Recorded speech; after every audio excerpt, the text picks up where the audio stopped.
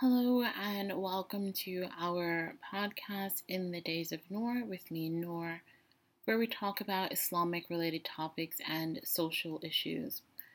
So, if you're listening online on YouTube, then just know that you can also listen to just the audio on iTunes and on SoundCloud. So, if you want to subscribe there, if you're ever on the go and you want to take a listen, then you can also subscribe on iTunes and on SoundCloud. Now, on SoundCloud, just like on YouTube, it's going to be under our general Fig and Olive blog channel, whereas on iTunes, then it's just In the Days of Noor.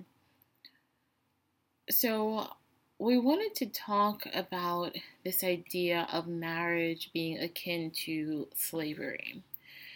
And I know it sounds strange to even talk about because this is 2019 and we're in America or the West. I know some of my listeners aren't in the West, so my apologies if this isn't completely relevant to you. But even then, I don't know that most places actually treat marriage as some kind of slavery, as some kind of ownership of men over women. But Allahu Alam, I know that places vary, so I can only speak about the West for a moment. So I came across someone's Twitter thread, and interestingly enough, I wrote a tweet in response on my page saying that I find the phenomenon of the happily married angry feminist very interesting. And it's also unfortunate to me because there are a lot of women, whatever feminists want to say about marriage, there are a lot of women, pretty much most, who do aspire to be married. And so, if someone has achieved this aspiration of married and happily married, instead of degrading the institution, they should really want to tell other people how they can do it. Now, I'm not saying it's necessary for everyone who's happily married to be giving out advice. No, it's your prerogative. But if you are in a position or you are in a state where you want to give advice, I think it's really unfortunate to hold on to this feminist view of the patriarchy and men being a part of that patriarchy and wanting to oppress women and oppressing them through marriage, when the interesting situation in our society and why it's so interesting that the modern feminist talks like this and thinks like this is that everyone in America, with I'm sure some rare exceptions, but in general, everyone in America gets married because they want to be married, right? No one is forcing people to get married in the West, in America. You choose marriage because you loved the person. So that's the first sort of very obvious distinction between a society where people are being arranged to be married or forced to be married, where often it's not just the woman being forced to be married, it's the man and the woman. Sometimes it's just the woman, but sometimes it can be the man and the woman being forced to marry each other. Or even arranged marriages where it's not forced, but there's a lot of heavy involvement and input, and it's a lot harder to get out of just socially because you know there will be social consequences. But in America, where people choose marriage largely because they love the other person, it's really interesting to still see marriage as within this patriarchal dynamic instead of viewing. Well, the interesting thing is that I'm sure it does a couple of things, but one, and we're about to go through the thread, but one of the interesting things that it does is that it removes your individual agency, and it makes the issues in your marriage a part of the larger issue of the so-called patriarchy. And there are differences between men and women, and some of those general differences do influence our marriage and can influence the happiness or the unhappiness in our marriage.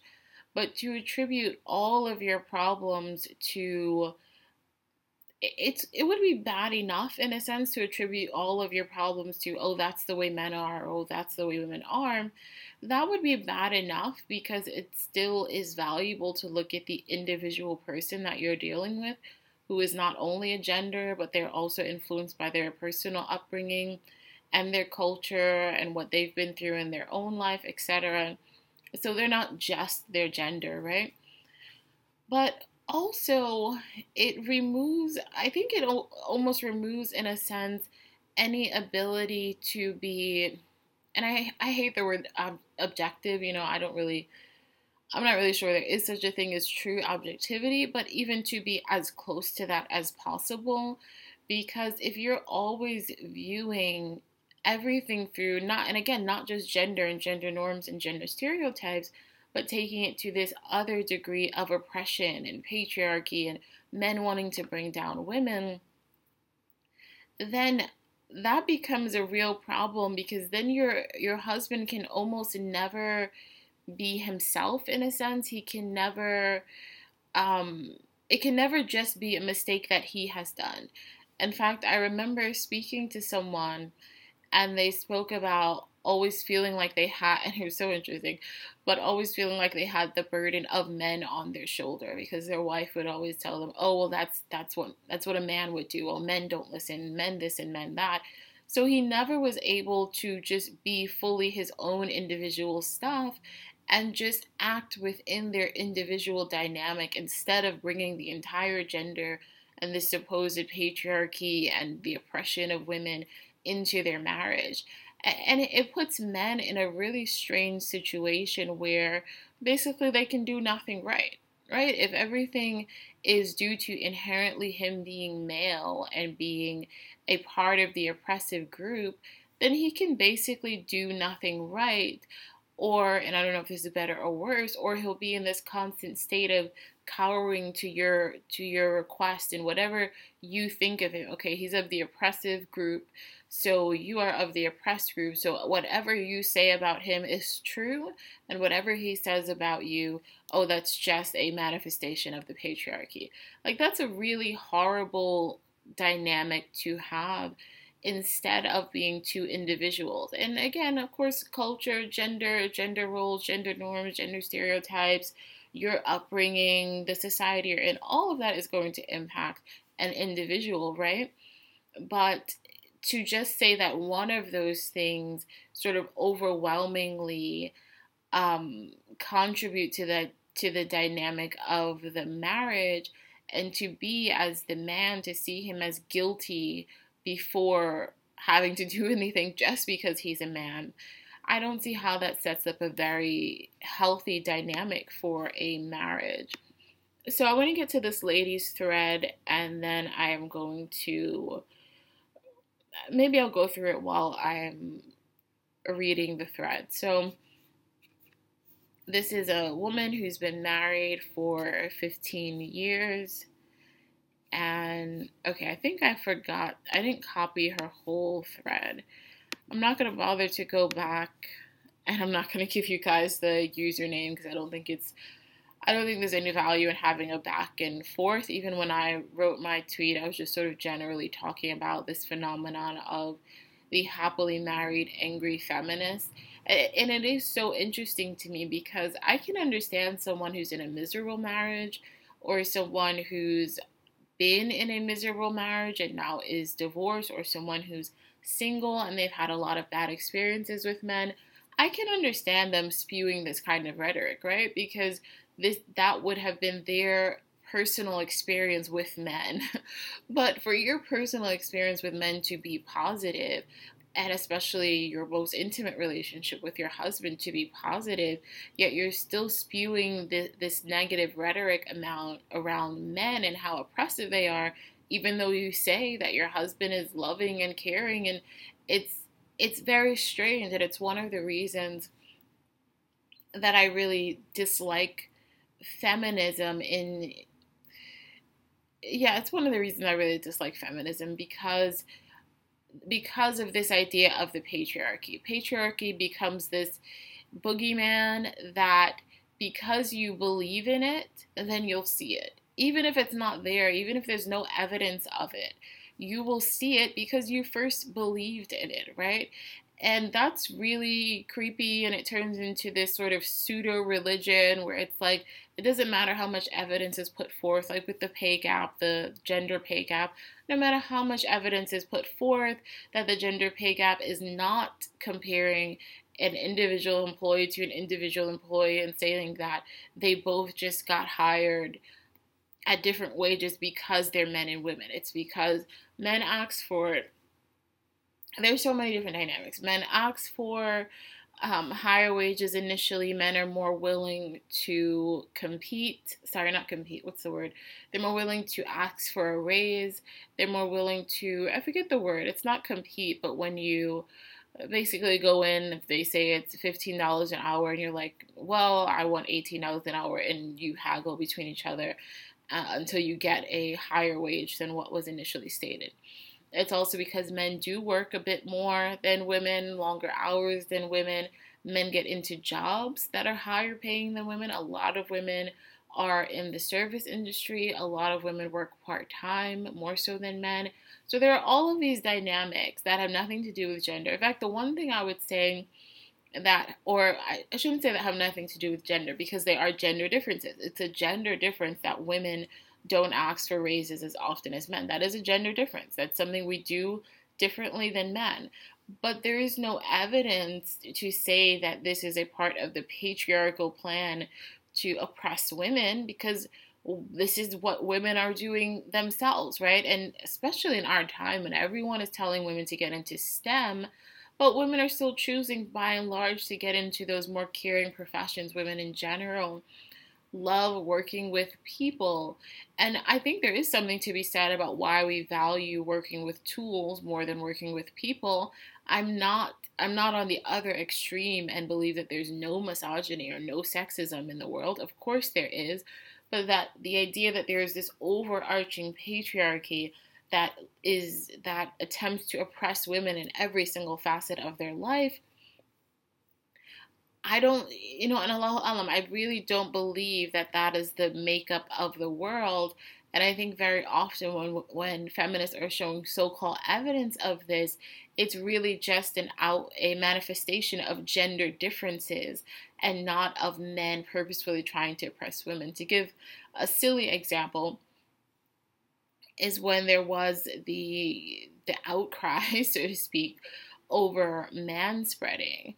And it's like, how can you say that this is a part of men? Oh, men, this is part of the patriarchy, men oppressing women, and men taking up so much space, and men feeling like they can, take up more space than women, etc. And it's like, but you're actually forgetting the literal anatomy of men. That doesn't mean men have to be, wide, their legs open extremely wide, but it's obvious that it would be more comfortable for them to have their legs open a little bit. And then there were men who eventually said, well, you know what? Women will have all their bags on the seat, right? So then it's like, okay, are we going to get into a tit for tat into what is just gender differences and then calling it oppression and patriarchy, when it really is just men being different from women and not having any sort of negative intention necessarily. And again, there are men who are misogynists, there's no doubt about it, but to say that that is in the blood, that's in their being, that's just a part of who they are, it's a part of the fabric of society. Often the evidence used for that is merely the differences between men and women, and not men having any malicious intent to oppress women, and especially in the West. That's why I find it so interesting, especially in the West, because there are societies that are very oppressive to women. And a lot of those times, those societies aren't so great to men either. Some examples where people will say, oh, women aren't being educated, but then you look around and the men aren't being educated either, or they're being solely educated, those who can afford it, in religious studies, but there is no real education system for children. They just don't treat children well in general. And some of that is also not treating women well. as well. So let's get into this thread, inshallah. Again, I forgot to, or I didn't get to copy all of it, but it's pretty long anyway without me having copied all of it. So she says, and this is a married woman, married for 15 years, happily married. This is her thread. My conditioning made me unconsciously complicit. For years, I did the labor eagerly, totally unaware and not wanting any credit, just making the relationship go well. Just wanted to make things nice for him, family, friends. Only occasionally did I think, hey, I'm doing a lot here. So there is this idea that feminists have been talking about a lot in recent years of the invisible labor of women. There's a specific word and I can't quite remember it. I don't think it's emotional labor that is a part of it, but there was a really good article from The Guardian in this regard. And I do think it's valuable to realize this, but I think that we don't understand how difficult this is to correct because we don't understand that this is something that simply women want to do. We think of it as men are being oppressive and the patriarchy, and they force us to do more of this domestic work and they force us to take over more of the child care. But really and truly, there are so many women who, even if they ask their husbands to do something in the household, they'll come back and correct him. There was a really funny TED Talk where she spoke about how much time women spend correcting the chores their men did. And I think we should, in that language of correcting, we should really also hear women feeling like we are superior in certain realms. And so we feel like we can correct and say the proper way that things ought to be in certain realms. And the domestic realm has been our realm for centuries. So here's the thing too, because women are working, that's probably also why there is an awareness of how much more work we do in the domestic sphere. Because if you were solely in the domestic sphere and that was your world, and your husband was solely the breadwinner and that was his world, I do feel that a lot of women would feel there was more justice and more equality, just in the sense of, okay, he has his role and he's going out there and working, or in older times, he's going out there and hunting. And I'm here, I'm taking care of the children, I'm cooking and cleaning and all that. And this is just my world. So I think there probably is even a less of an expectation on the husband, because this is your domain. So helping here and there, of course, is always going to be appreciated, but there's a way that you get things done. Just as if you were going to go into your husband's office, you wouldn't expect, or he wouldn't expect you to help him with his work, right? That's his world. And if you did help him, he probably would have to come behind and correct you in something because he knows how things work in that world, right? So I think a part of the issue is that we went into these so-called 50-50 marriages where women are working and being breadwinners and participating fully in sort of the income of the household and putting in their 50% or the 60 or 40 or whatever, something close to 50-50, and then realizing, oh wait, this isn't actually a 50-50 marriage because I'm still doing most of the work at home. And so the funny thing to me is that instead of taking a step back, some women have done this, but not many feminists. And those who do this aren't usually allowed the title of feminism. Instead of taking a step back and saying, you know what, maybe feminists were wrong about this idea of work being empowering. Or maybe we were wrong about the idea that a household can truly be 50-50. Instead of saying that, now they're saying men need to help 50-50 in the household. And, individually, if that's the kind of marriage you want, I think it's fine. And hopefully you can work towards that with your husband. But that's not something you can control societally. Like you can try as best as possible to control people's wages and make sure women get equal pay, which and the Equal Pay Act was passed in the 60s. So whenever women are talking about equal pay, I literally don't know what they want because the Equal Pay Act was already passed 40, 50 years ago. So I don't know what more they want instead of, not instead of, but except they want to actually, I don't know, somehow force companies to pay everyone exactly the same, even if they don't necessarily deserve it. And that could be man or woman. The woman can sometimes be making more, right? Um, and even, I probably talked about this in another podcast or on the blog by thefigandtheolive.com. But there was, I think it's the CEO of Reddit or something, not the one that's married to Serena Williams. There's a woman that at least was running it a couple years ago. Then she decided to not allow employees to do overtime. So this was her step in the direction of creating equal pay because, I mean, at least she was honest enough to acknowledge that this is one of the reasons men get paid more because they work more. But the solution to me is so unjust in saying that, okay, now no one can work more.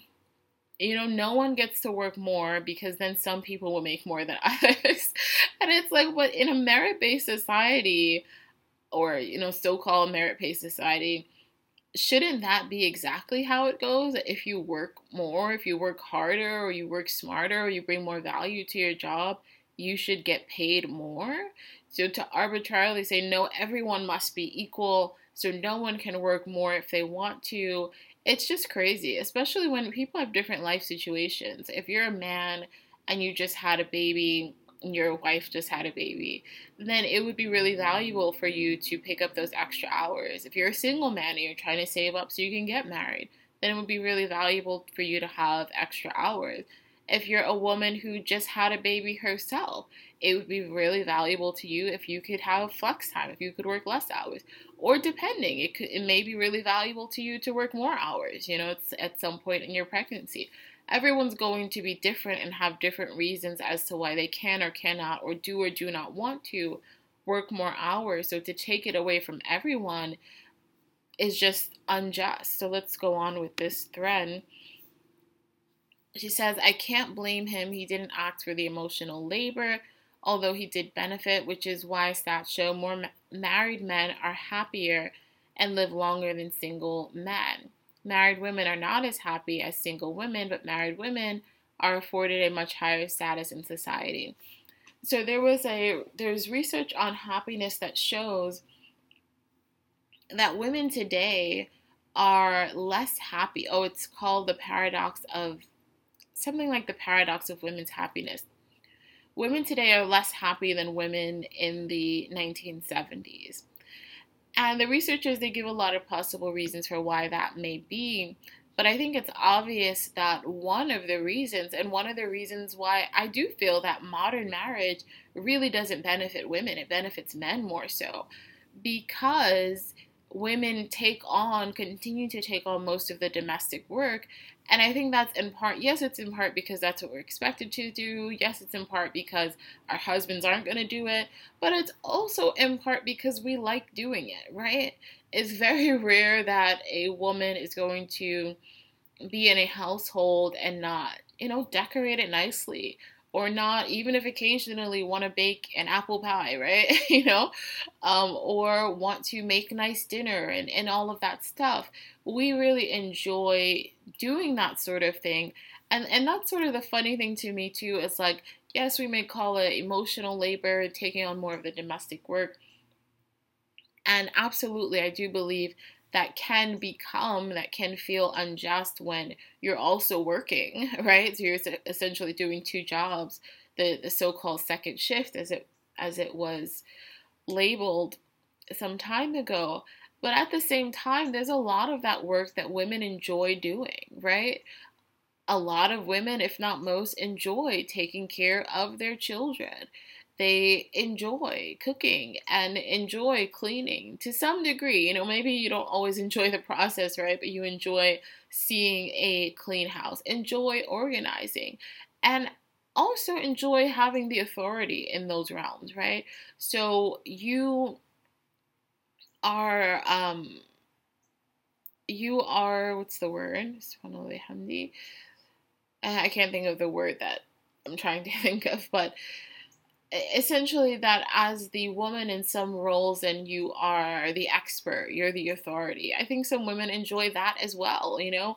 Don't hold the baby like that, hold him like this. No, he can't eat that, he's supposed to eat this. Right? So there is a certain level of authority that comes with that I do think women actually enjoy and don't want to let go of, because that is power also. It's interesting that we only see power as what we have in the outside world, which most of us don't have much power in the outside world. But in the domestic realm, we don't see power in that way. We don't see the woman being the authority on all of these domestic issues in the household.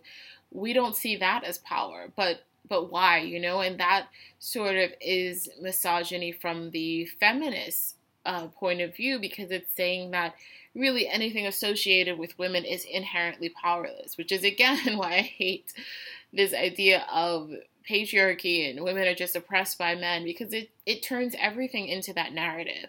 So even when something clearly doesn't fit that narrative, it turns it into that anyway, because that is what they believe on the outset. So everything is going to be colored by that. She goes on, which is why women can't win here in the patriarchy. In marriages, when we set up to participate in a certain kind of labor exploitation, single women are treated like pariahs, unmarried moms are viewed with scorn, plus have to do all the labor of parenting, plus holding down the family.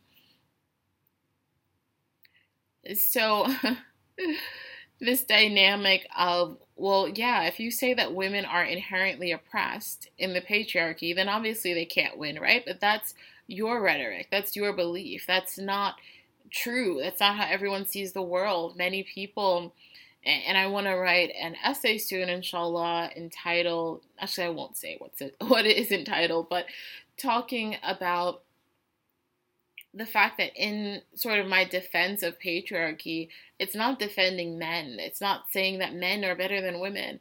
No, a part of that defense is so that women are protected by men, which in my community, in the African American community, then 70% of women are unwed mothers. And that's stressful. That's struggle. That's a hardship. That's not the kind of life any little girl aspires to. And that's not the kind of life that women should be handed. And in a so-called patriarchy, or the idea of men having certain roles, especially quote unquote leadership roles, right?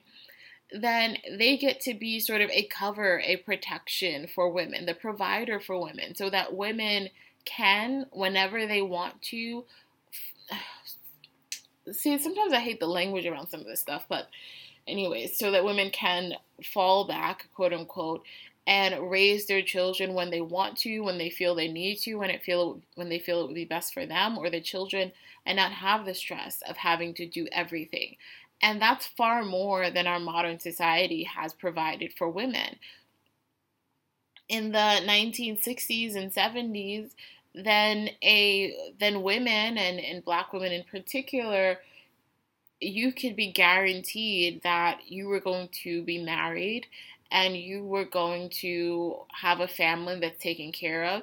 And even if you also had to work, which yes, black women's employment numbers have always been higher than white women, but even back then black women worked a lot less than white women. So I've done this research, but I don't have it in front of me, but there's a year, it's probably earlier than the 1960s, I don't remember, where the employment rate for black women is like 40% and the employment rate for white women is like 5% or something extremely low.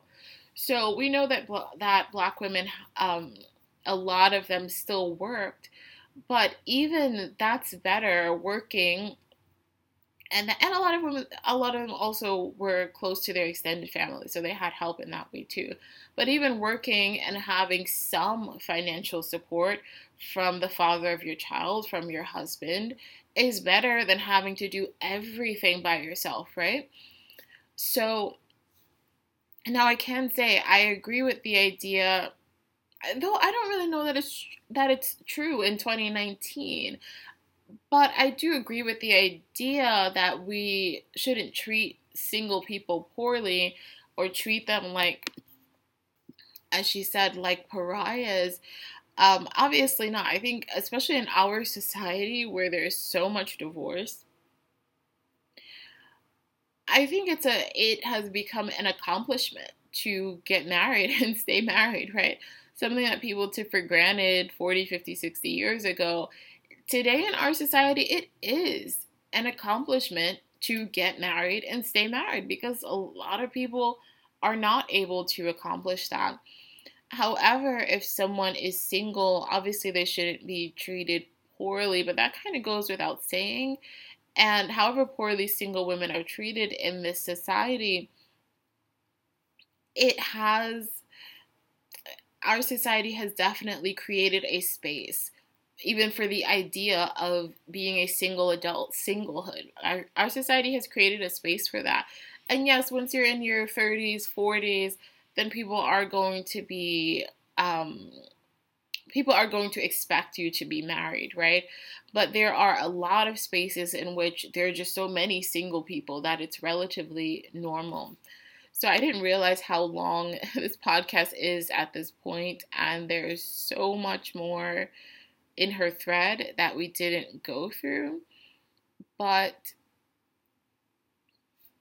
I, okay. Yeah, I really don't want to make this very crazy long. So the last thing I'll say is that I guess in the past year or so, then I discovered this internet movement called, what is it called? Black Women's Empowerment. And it actually, I mean, it still somewhat exists today, but it actually, the height of the movement was in the early 2010s. And one of the things that the movement talks about that I do think is valuable is this idea that Black women feel, and I'm sorry, I know this word sounds super insulting, but the idea that some, or even in general, that Black women feel that they have to mule for other people. And that is essentially that even if you're happy, even if your life is going well, because you're Black, you have to put everyone on your back and you have to fight for other people and you have to fight against oppression. Even though your life is great, even though you're in a marriage that's great, you still have to acknowledge the so-called patriarchy and sexism and that marriage isn't an accomplishment and all of this other rhetoric, because it's almost like you feel, or you've been made to feel, more comfortable with struggle. So you have to find it even if it's not there. And I think that this is a case of that. And I know that that movement, they do use a lot of language that is inflammatory and insulting. So I shouldn't even use the word mule. I should have just defined it. But I think that's a valid point. And that's not to say that you don't care about other people. But for someone in a position where they feel they have to use their voice, whatever, and they are happily married, I don't know why they wouldn't use that to talk about how you can have a good marriage, how you can have a long lasting marriage, how Black women, how more Black women in particular can get married when the community, most Black women aren't married. And whatever you feel about marriage, you know that it's better to have a husband who's helping to take care of you and your children instead of doing it all by yourself. And one thing that my dad has said in the past is that raising a child, and it's very simple, but raising a child is a two-person job at least. So to be a single mother and trying to raise a child, of course it's going to be a great difficulty. So we should be trying to promote more marriages in the Black community. And so I don't see what benefit it's doing by degrading marriage and sort of associating it with oppression and patriarchy. When we live in the West, no one bullied you into getting married. Now, can you say there is a social impetus, a social encouragement to get married? To some degree, it's still there, to some degree. But every day I hear people talking about marriage in a negative light. So I can't say it's 50-50 that people are pro marriage and against marriage. Maybe it's more like 70% pro marriage and 30% pro marriage. And that's kind of more so just because of a lot of the old sentiment. Like, you won't hear so many people actively be pro marriage unless it's like a conservative. But in general, people will have very nuanced answers. Oh, well, marriage is good for some people, or marriage is not good for everyone, etc. Or they'll be very negative.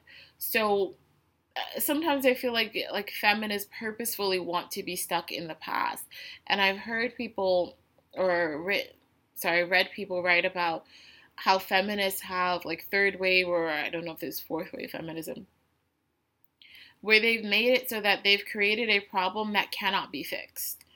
And while not everyone who's a feminist is making money, it just sort of, in a sense, it keeps them in business, right? So if you can make it so that people believe in the patriarchy, no matter how good society is, no matter how good society treats women, there will always be because you have that lens, then everything can be colored with that lens. So men simply spreading their legs a little wider than women on a train, that is an issue. That's a part of the patriarchy. That's a part of oppression.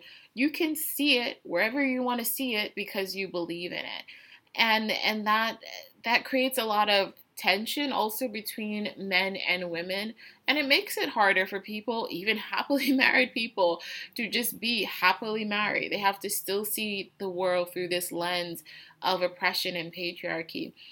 And the last thing I'll say, which I think I said earlier, is that a lot of women, whatever feminists want to say about marriage, a lot of women still want to be married. So what is the point of all of this rhetoric, right?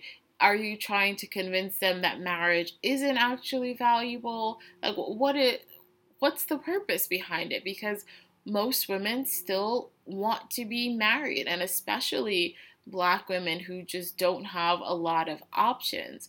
So instead of spending so much time on this, we can talk about how marriages can be improved. And a part of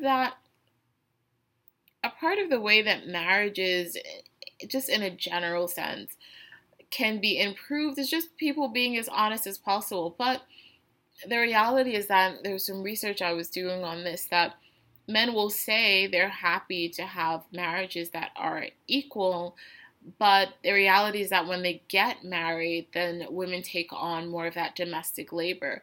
And I do think that's in part not because men are asking for it, but because we've been doing it for so long. There's some of it that we want to do that we don't want to give over to them, that we don't think they do as well as we do. And also because of, yes, also socialization. This is what we have not actively been taught to do, especially not in our time, but we've seen our mothers do it, our aunties do it. It's a part of being a woman. It's what we do in our culture. We take on certain roles and expectations. So it's very difficult, and it's a part of the reason why I promote and am completely for traditional marriage, because that way he's fully doing what he's supposed to do, and you fully get to be in your world and do what you're supposed to do. And you don't have to worry about him doing or not doing in the domestic sphere, and he doesn't have to worry about you doing or not doing when it comes to bringing in an income. If you bring in a little income, great. If you don't, doesn't matter. If he helps out with the chores a bit, great.